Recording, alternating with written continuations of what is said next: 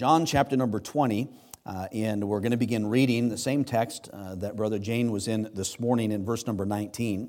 The Bible says, "Then the same day at evening, being the first day of the week, when the doors were shut, where the disciples were assembled for fear of the Jews, came Jesus and stood in the midst, and saith unto them, Peace be unto you.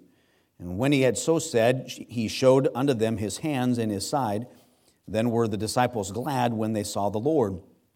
Then said Jesus to them, Again, peace be unto you. As my Father hath sent me, even so send I you.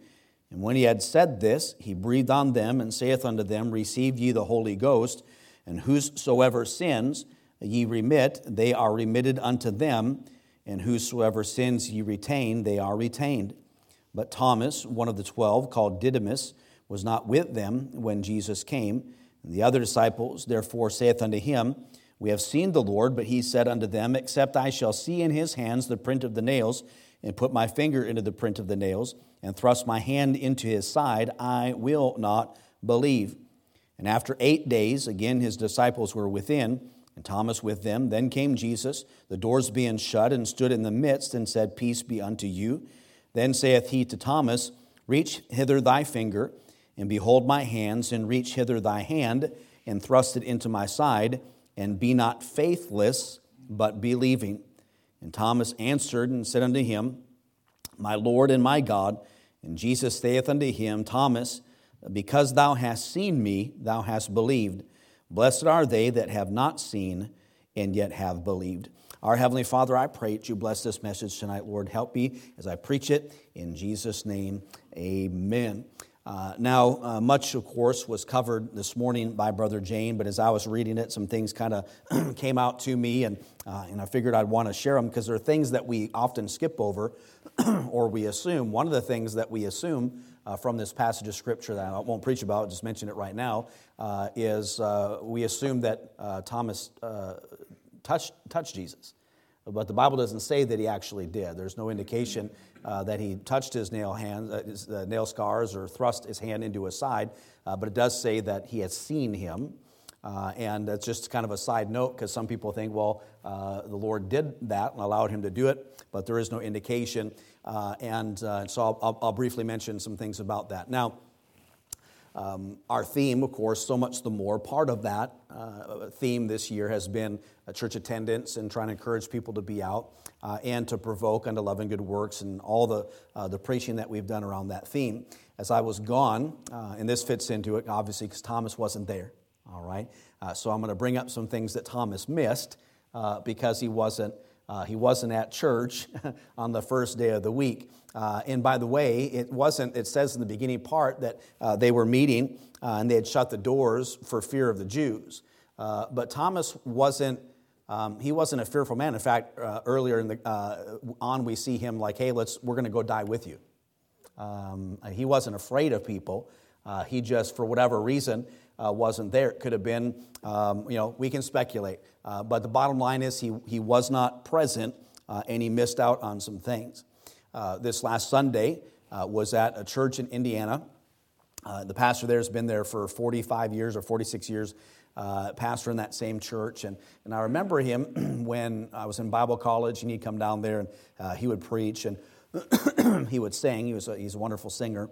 And we were praying for him. He fell on the ice a couple years ago and then, of course, had that stroke. And I went by the old building that they had that I remembered. We went back for Brother Wagenschutz' dad's memorial service was at that church, and his mom and dad attended there. And that's the first time that I saw the facilities that they're presently in. And so we went by their old building, and they had to share a parking space with a barber shop that was kind of right next door. And it was all really crowded. There was really no off-street parking except for that in a very smallish building, not too much bigger than what was down at Sumner as far as the square footage. And it's an older building.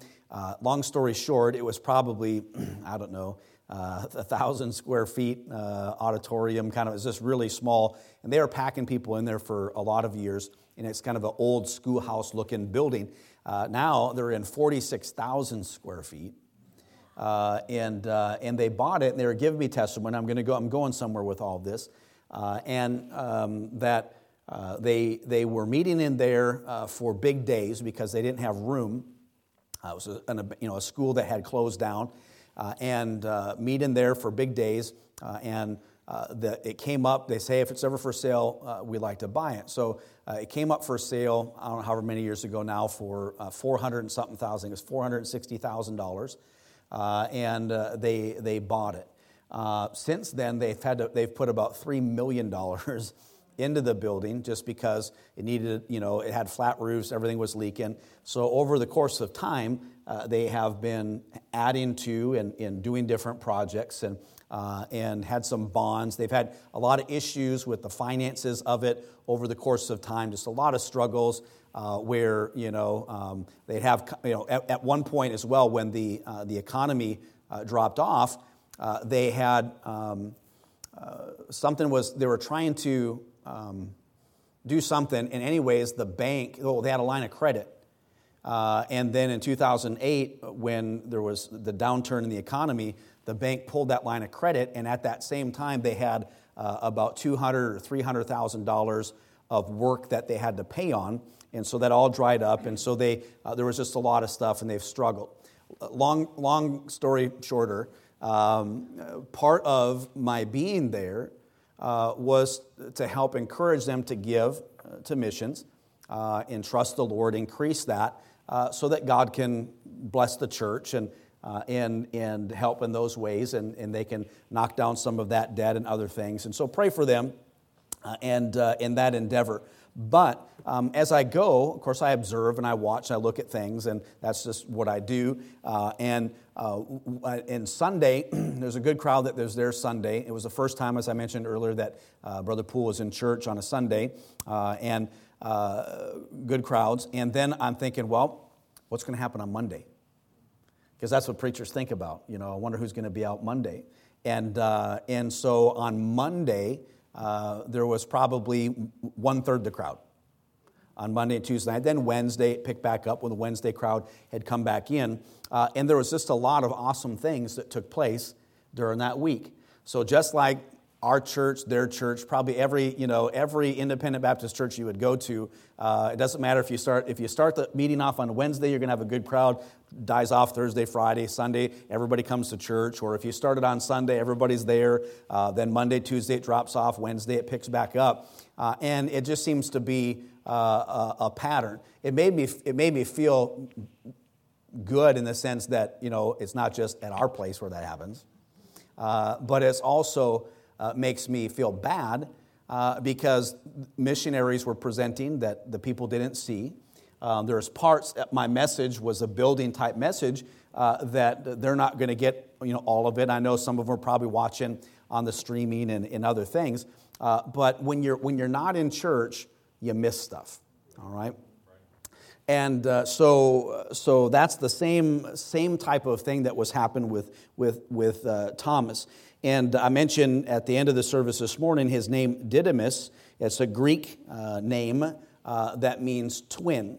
So something about Thomas, we call him Doubting Thomas, but he was two-faced. He was a twin, and he got that name, that's his nickname, if you will, that they gave to him because that was his character. And we call him Doubting Thomas, but doubting is an intellectual problem. Unbelief, which we see in this passage of Scripture, is a moral problem. Doubt can be fixed with facts and things like that. You learn, you can experientially see, and things can be proven to you, and even you have the testimony of the other disciples that were there. But his problem was unbelief. And that was something that went a little bit deeper, and Jesus dealt with it in this passage, which we'll point out as we go as well. But the first thing I want to mention tonight was the reservation that Thomas had, and it was augmented in several different ways, and it was augmented by his absence. He wasn't there. We read in verse number 27, or excuse me, verse number 24, but Thomas, one of the 12, called Didymus, was not with them when Jesus came. So he was doubting and had unbelief, and that was further augmented by the fact that he wasn't there to see what he could have seen. And I feel that there are a lot of Christians who are the same way. Let's say, the average Christianity, people are like once a week Christians. They'll go on a Sunday morning. They won't be back for any midweek services and stuff like that. And in their churches, in a lot of places, that's just what they did. But like Brother Jane had mentioned, things kind of drop off, and then the Wednesdays are gone, and Sunday nights are gone, and then and that's kind of how things have devolved over the sake of time. But if here we have Sunday morning, Sunday night, Wednesday night, but if you only come Sunday morning, you're getting 1/3 of the messages. So there's an obvious people missing, what's being taught, the best counseling you can get, by the way, is from the pulpit in preaching. It's why I just won't counsel people if they're not coming to church services. Because I'm not going to go meet them on Friday night at my office to help them and be away from my wife if they're not willing to come to church in here preaching. So if somebody says, hey, do you do marriage counseling? They're not members of our church or whatever. Or could you help so-and-so? I'm like, yeah, I can help them. But they're like, well, what do you charge? I said, I don't charge anything. My only ask is that you come to services. And ultimately, that's what people need is Jesus. And if God gets a hold of them and they get saved and get in the Word of God, there's a lot of things that take place. But this man, Thomas, wasn't there. But also, there was a failure intellectually. There's ignorance of think of all the stuff that they saw, and of course what they had heard, and about the resurrection, about his death, his burial, and his resurrection, what they'd seen and what they'd experienced. They firsthand were on the receiving end of Christ's teaching directly from him, and he was still filled with unbelief.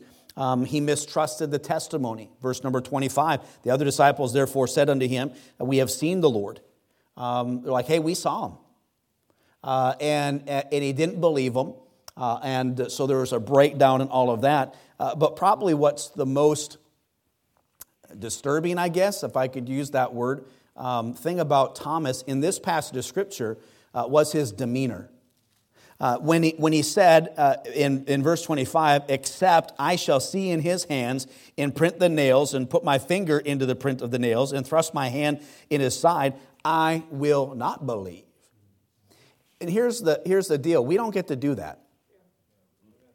We don't get to lay, except if this happens, then I'm not going to believe. And put things in our own terms when it comes to God. Now, I'm thankful that God's patient. Here we have the Lord, and it's 8 days that Thomas says this. And then 8 days later, the Lord appears again. And then we have the dialogue that we're reading there. But his demeanor was just way off. We don't know exactly, why that is the case, but his response to their testimony was not really appropriate. But then he accommodated that request in verse number 25 and down through verse number 27. So 8 days later, it says in verse 26, the disciples were there and Thomas with them. Then came Jesus, the doors being shut, and he stood in the midst and said, peace unto you. And Jesus didn't have to oblige Thomas in one bit, but he did. And what's kind of neat about the story is that, the Lord repeated what Thomas said when the Lord wasn't there. We know that he's God, but in the Lord's absence, he said these things, so he basically said to him, all right, go ahead. do what you wanted. But he had 8 days to think about it. And which we'll point out here. So the appropriate response in verse number 28, we see Thomas answered and said to him, "My Lord, my God." He saw and believed. I don't believe that he did what he wanted to do. I think as the Lord called him on that and reminded him of what he had said, having not been there, and challenging him to not be faithless, but believing that he responded in an appropriate way in verse number 28. I was thinking about what did he miss when he missed church that day? Backing up again in the first part of verse number 19, the last phrase says, "Jesus stood in the midst and saith unto them, Peace be unto you." What he missed that day was the comfort and peace that his Savior could give him, and he missed out on it. When I think of how people are, I've talked with a couple different people this week, and they have needs. There are things that are going on in their life, and they're looking for answers, and they don't know that the answer necessarily is Jesus in saving them, but they're longing for peace. But it's not a peace that they can get outside of Jesus Christ. We want to understand. We don't know what's going on in the world. There are things that take place in our life, and one gentleman that I was speaking to was explaining just different things that he was experiencing that were really bothersome to him, and what he wants is peace. But peace is what Jesus can give. And in Thomas, everything had been turned upside down for the disciples. They thought that Jesus was going to set up his earthly kingdom. Now he's crucified, and all that took place, their plans. Many of them, they just say, "Well, I'm just going to go. I'm going fishing." Their life had been turned upside down. Turmoil is what we would call that, and a lack of peace. And because he wasn't there, he wasn't comforted by the words of the Lord. But then also he missed the proof in verse number 20. It says, he said, "And when he had so said, he showed unto them his hands and his side." And so there's the peace that he could have given, but Jesus was right there, living proof that he had resurrected, and he showed them his hands. And of course, his didn't have a glorified body at this point, and all those evidences right there. But he missed the proof that a guy like Thomas would need. And then also, and I've got to hurry, he missed the pleasure, if I'm using all P words, in verse number 20. "Then were the disciples glad when they saw the Lord." They were upset, discouraged. Their lives have been changed. Their direction had been altered. He said, "Peace be to them," and showed them his hands, but that made them happy. I think that, well, I can't say that if somebody goes to church at every service, they can come in and they're sad or whatever, that they're going to leave happy or glad. Sometimes people come to church and they're not feeling too good about themselves and leave and feel a little bit worse about themselves. And the Word of God is like it pierces the dividing asunder of soul and spirit. It's sharp. And by the way, God wants us to be holy more than He wants us to be happy. And you should always have that in mind.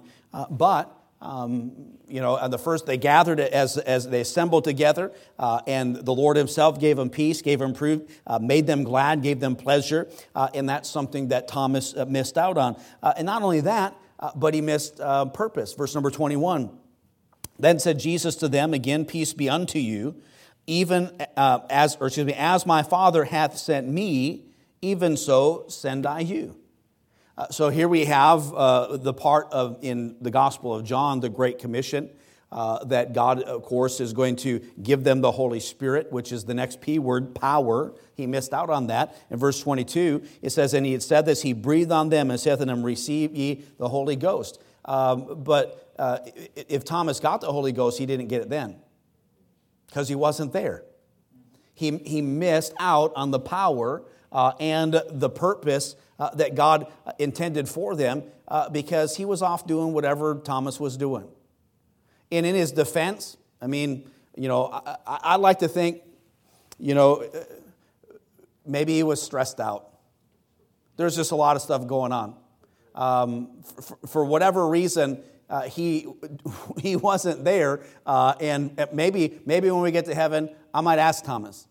It's like, where were you at? Like, why?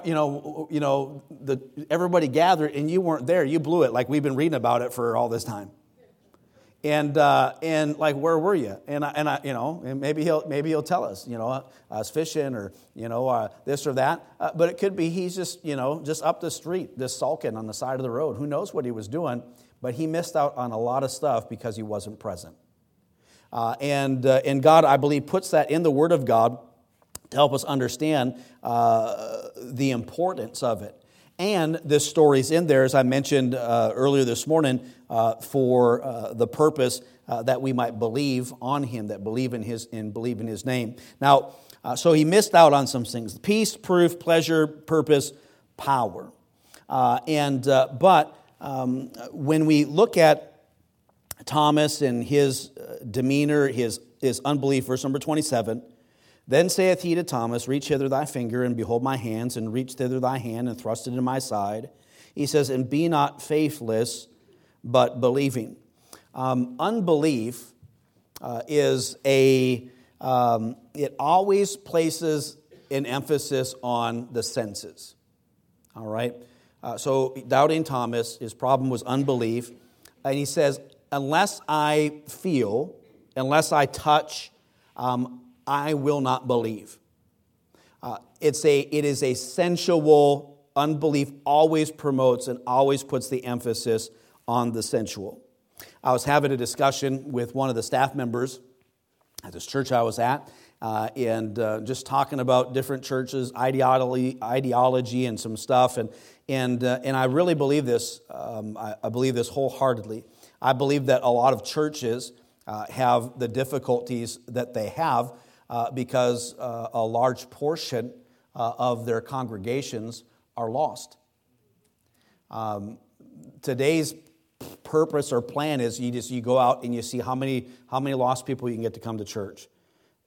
Genuinely, people want to see them get saved. But they come and whatever, they like the coffee you're serving. They like the band that's playing. Are you following me?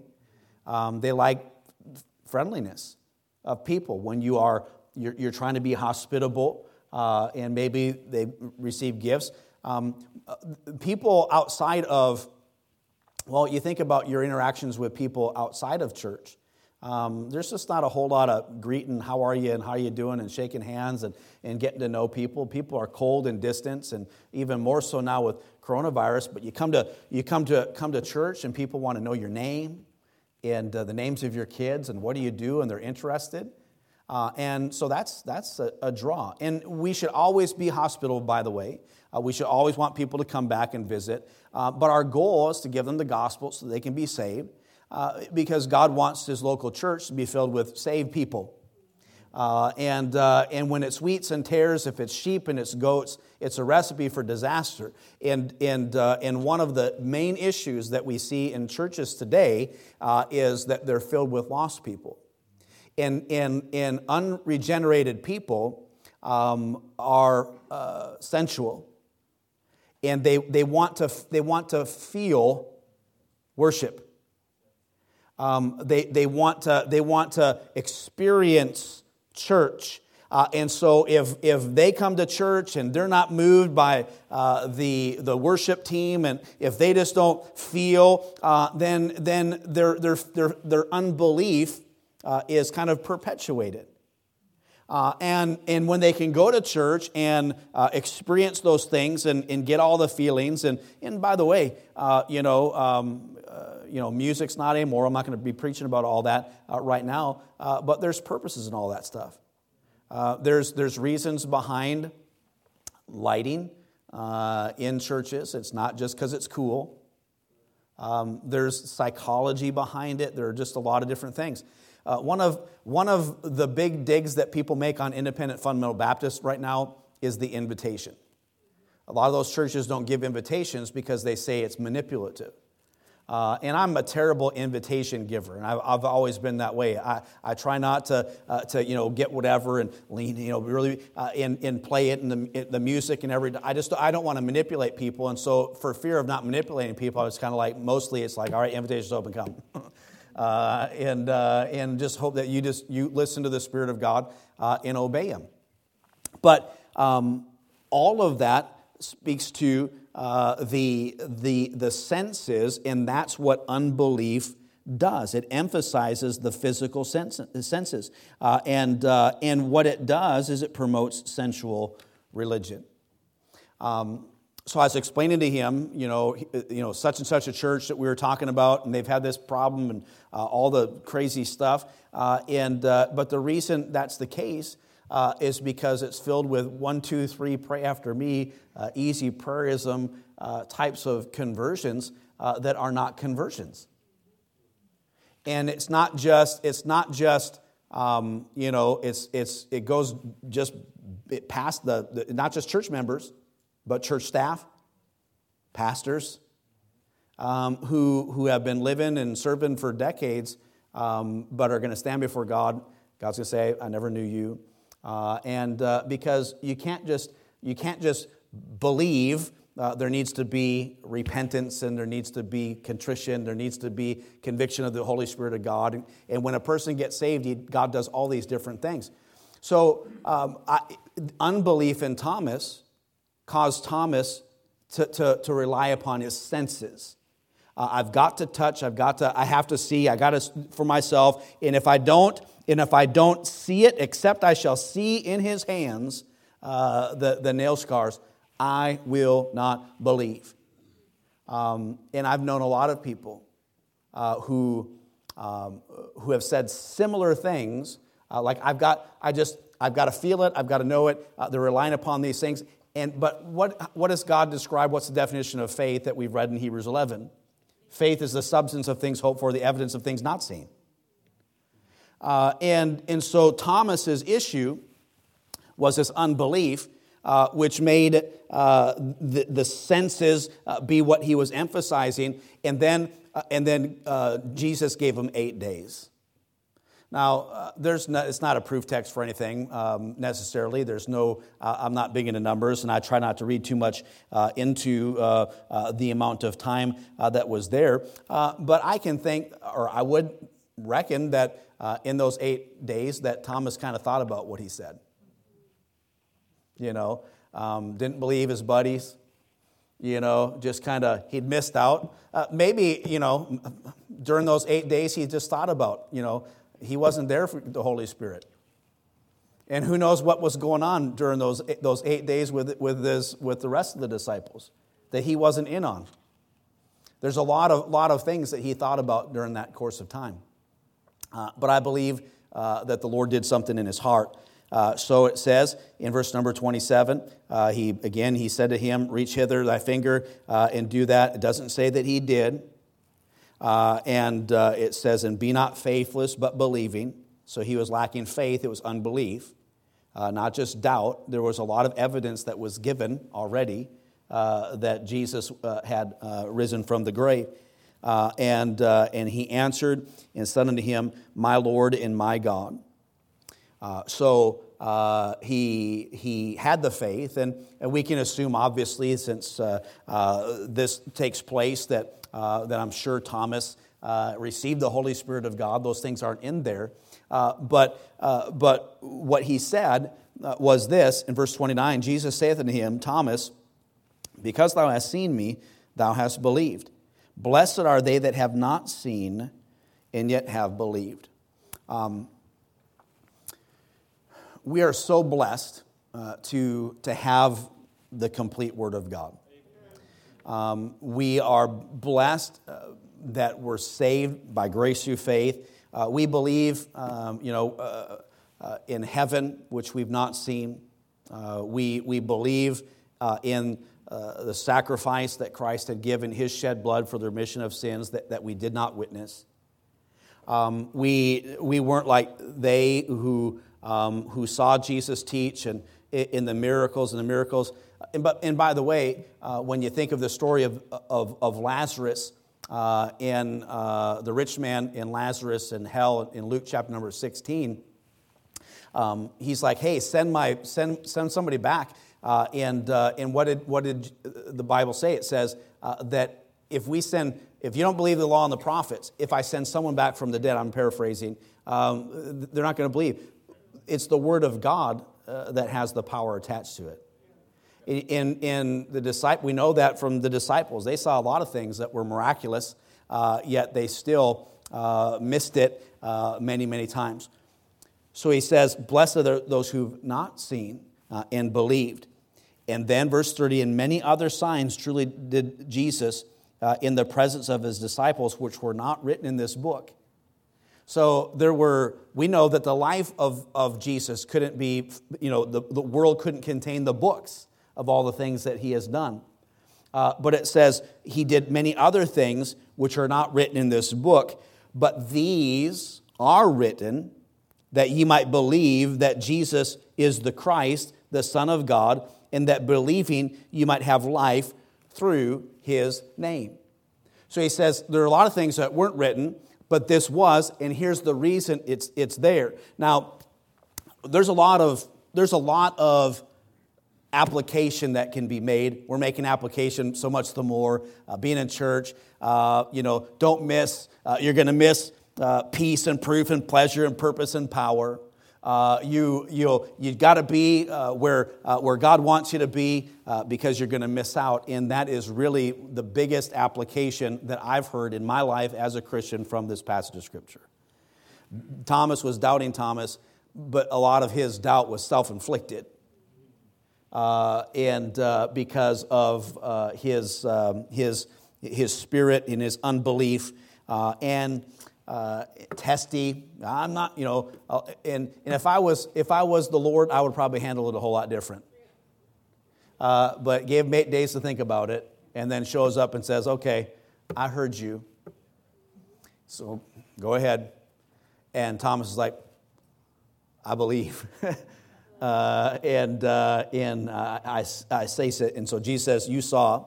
Some people don't, and they're blessed. But all of that, all the application and all the takeaways that we can take from this and his name and in Jesus' patience and for Thomas and all of that, the biggest thing is this is there, this is written so that people might know that Jesus is the Son of God.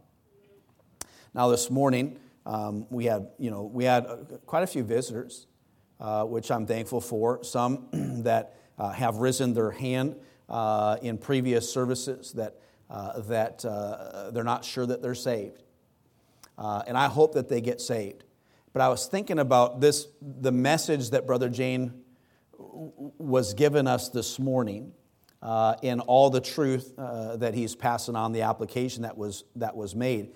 And so when I got up, I mentioned these verses at the end because that's really what it's all about. This story is there so that you can believe. That it's not just about Thomas's doubt, it's about Jesus. Jesus rose from the dead. That's the gospel. He died for us and he rose again. That's here so that we can know. This is proof. There's lots of proof, but it's proof for us that Jesus is exactly who he says he was. And that's the greatest news that there is. So we had people that have a lot of folks right back over here in these duplexes and people coming and different stuff, and it's wonderful. And they're going to come and because we invite them and we're hospitable and we're going to make people feel welcome when they're here, and those are all great things. But our end in mind goal always with those visitors is to make sure they understand that Jesus loves them. And that what we're preaching is not to entertain them, It's not even necessarily to instruct them in some respects. They're here, and if they're natural, they're not getting much of anything from the applications that we're making from these passages of Scripture. But we ought to be praying that God speaks to their heart, that they get saved. And this is here proof for us, but it's also proof for them. And so I want to challenge the church tonight in this respect.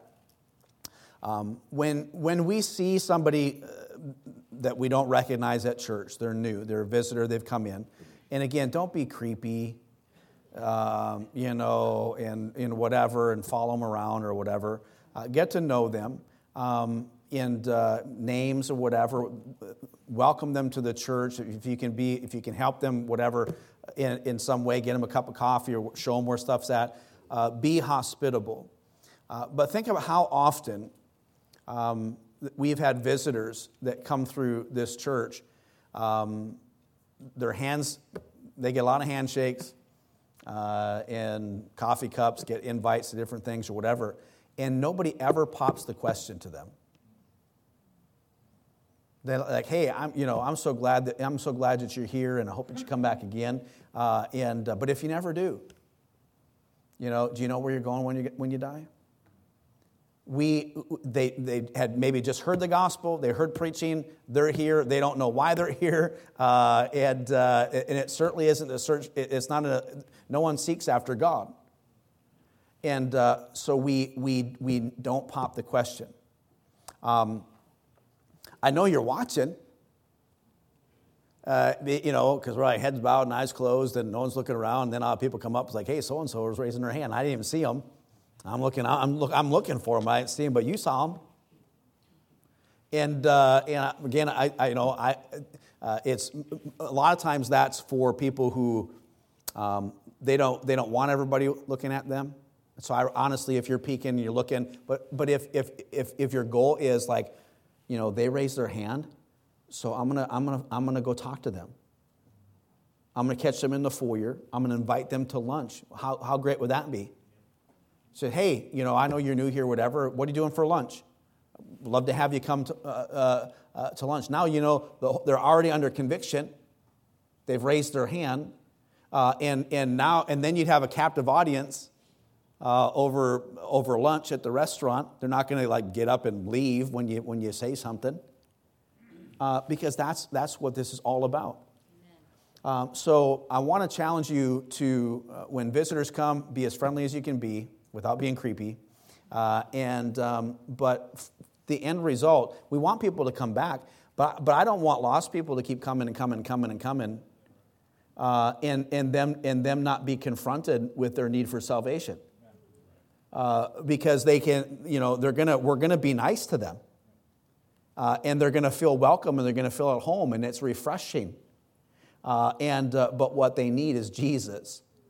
And we're to go out in the highways and hedges and compel them to come in. We're supposed to be soul winners and doing all that. But when they just show up, we need to take that as of the Lord and do that. Now, I think you should be aware of your surroundings and different things. And so if somebody is witnessing to them, that might not be a great time for you to jump in or to catch them again. And be mindful of people and just kind of watch and observe.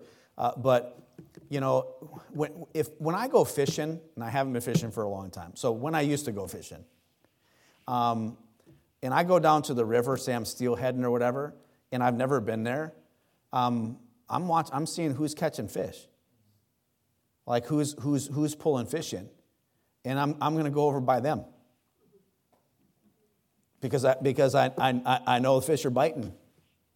And when God has made us fishers of men, when there's fish that are here and we don't try to catch them,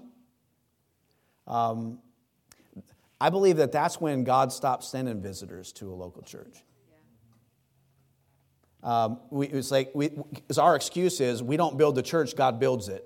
which translates into apathy and a lack of attention to soul winning, and almost turns us into Calvinists. But when he brings them right there, it's like there's some fish. And if you're a fisherman, you want to catch that fish. And so you're throwing a lure in, and you're giving it a shot.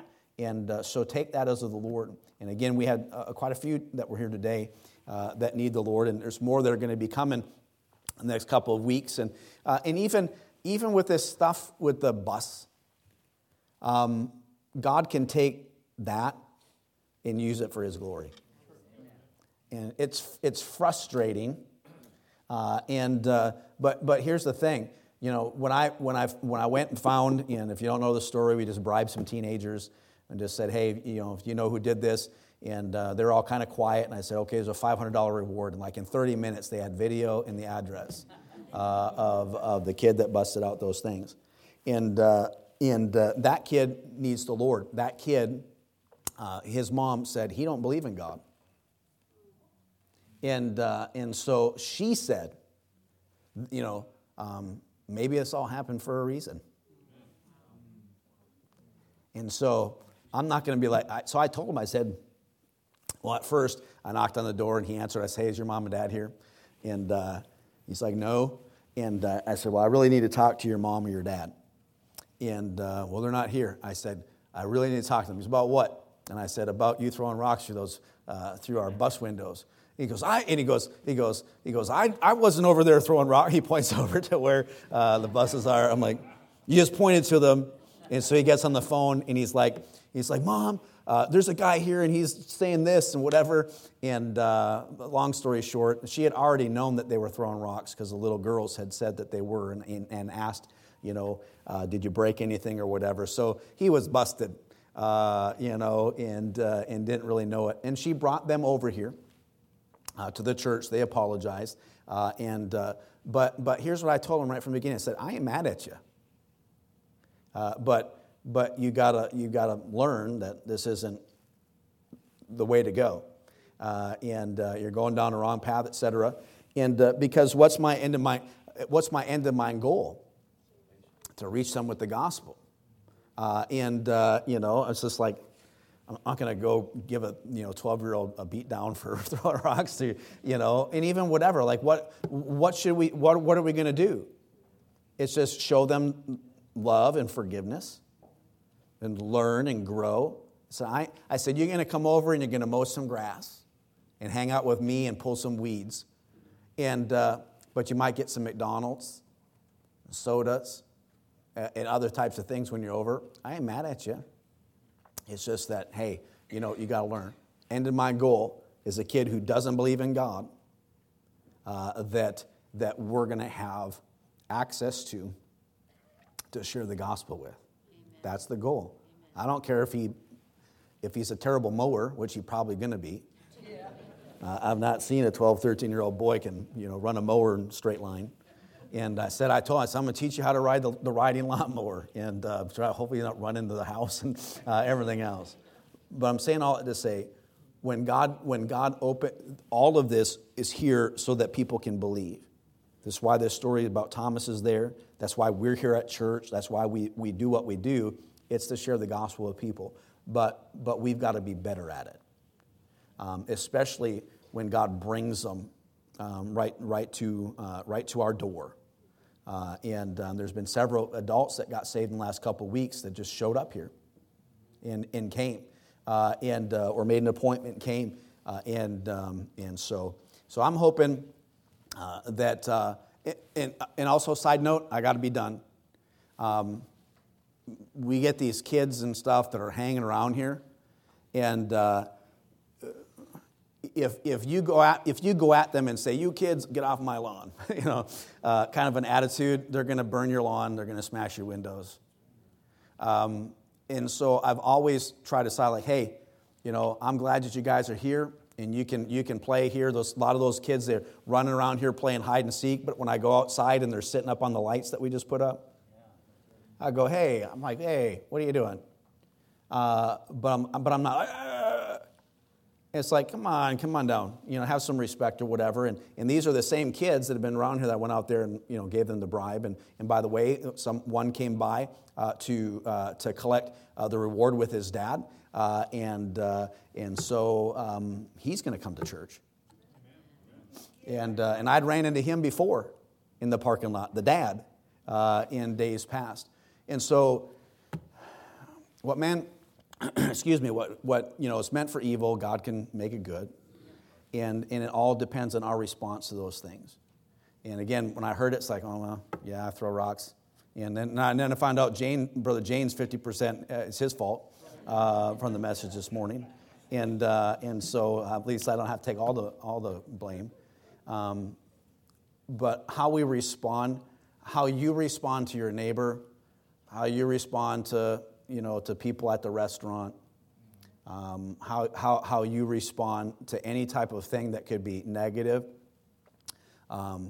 could be exactly what either deters somebody from church or, because really, who just gets vandalized and they say, hey, it's okay, and we forgive you. That just doesn't happen a lot. And so when those things happen, people go, that's different. That's different. And I don't know what it is, but I like it. And so let's do more of that. And then pray. And two, you see some young teenager around here and stuff, don't be going, oh, you're the one. He must have been the one who did it. And maybe he is. But our goal is to see them saved and loved and forgiven, and that's the goal. So you just obey the Lord in that. We're out of time. Let's all stand, and we're going to pray. Maybe tonight I ask you by prayer to say, God, help me with my unbelief. I believe, help me with my unbelief. And maybe you're the kind of person who God's got to show you.